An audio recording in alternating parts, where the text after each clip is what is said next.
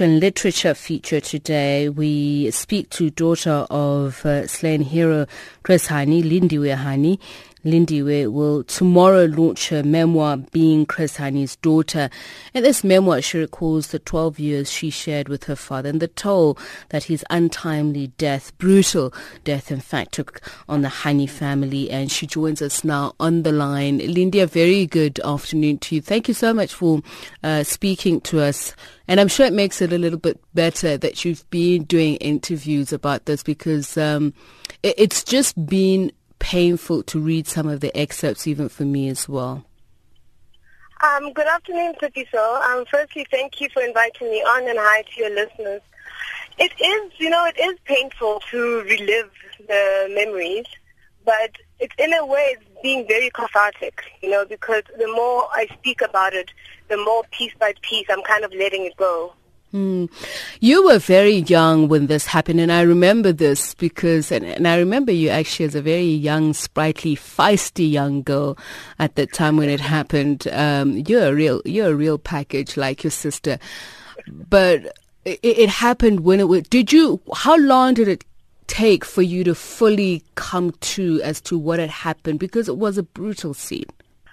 You know that it's taken me all this time. It took me, I think, until meeting Yanush Walush and speaking to him that, it seemed odd because it was 23 years later that I could finally accept that he is not coming back. I know he had passed on, and I know how and the trauma, but for some reason, after speaking to him, it was the ultimate, period that this is it.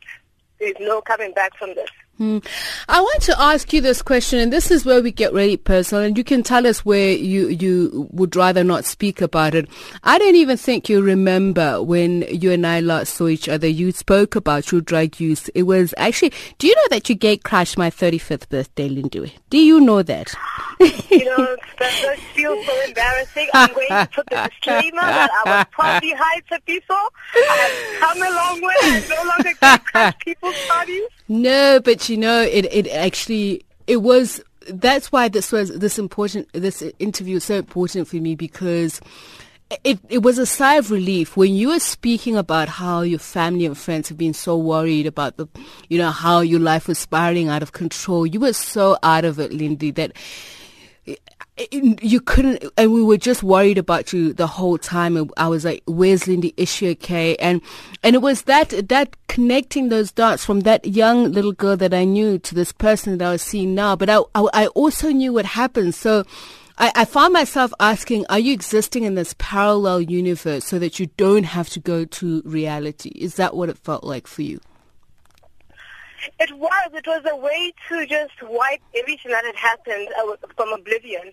But that only works for a certain amount of time, So as much as I was trying to forget everything that happened, it always caught up with me. And it is funny that you mentioned that feisty girl to that person, because, I went through that whole thing and I could hardly recognize myself at all, And I can tell you right now, I have no clue. Meeting your gate crashing your party. That's just the sad reality of what my life was. I could imagine. And you were very close to your sister, Nomakwezi. That must have been a double whammy, losing her at the time when you needed her so much. You know that with my sis Kwezi's death, I only really began to mourn her when I went into rehab. Because before I was so angry, at her sudden death, that I just chose to not even contemplate and not even go through the mourning process. So when I entered rehab, that was on my to-do list that I need to talk about her. And I just made the decision that, I need to let go of the hows and whys and just start to accept the fact of her Kwezi is never coming back. And I can tell you that it hurts me still today, every single day. I cannot. Every time I think, that my sister is not around, it takes my breath away. Do you see how much you look like her now, though? Have you seen pictures? Just for the listeners' content, we went to school with Kwezi, Lindy's sister, and we're friends. Do you see how much you look like her now? I almost fell off my chair when I saw a picture of you in the magazine. You know, people, I still believe, so people in my heart, I look like my father, but people want to tell me I look like my mother and look like crazy. I think it's just a high yellow skin. You look like both, but you looked real, you really look a lot like. But I'm curious about this, though. You were angry with your father for dying. You were angry with Kwezi. Were you ever angry with your mother? Because I know you were also very close to your mother. There were, it's very irrational anger. It's an anger that, because as a mother, she had to keep going and have to keep motivating us to keep moving forward. And sometimes I'd be irrationally angry about how seemingly she can go on. But obviously it wasn't easy for her. But, I was angry at everybody. It was just white, hot, irrational anger at the world. And your sister now, do you speak about her at all in the book? Oh, I speak about her a lot. Yeah. She's very prominent in my book.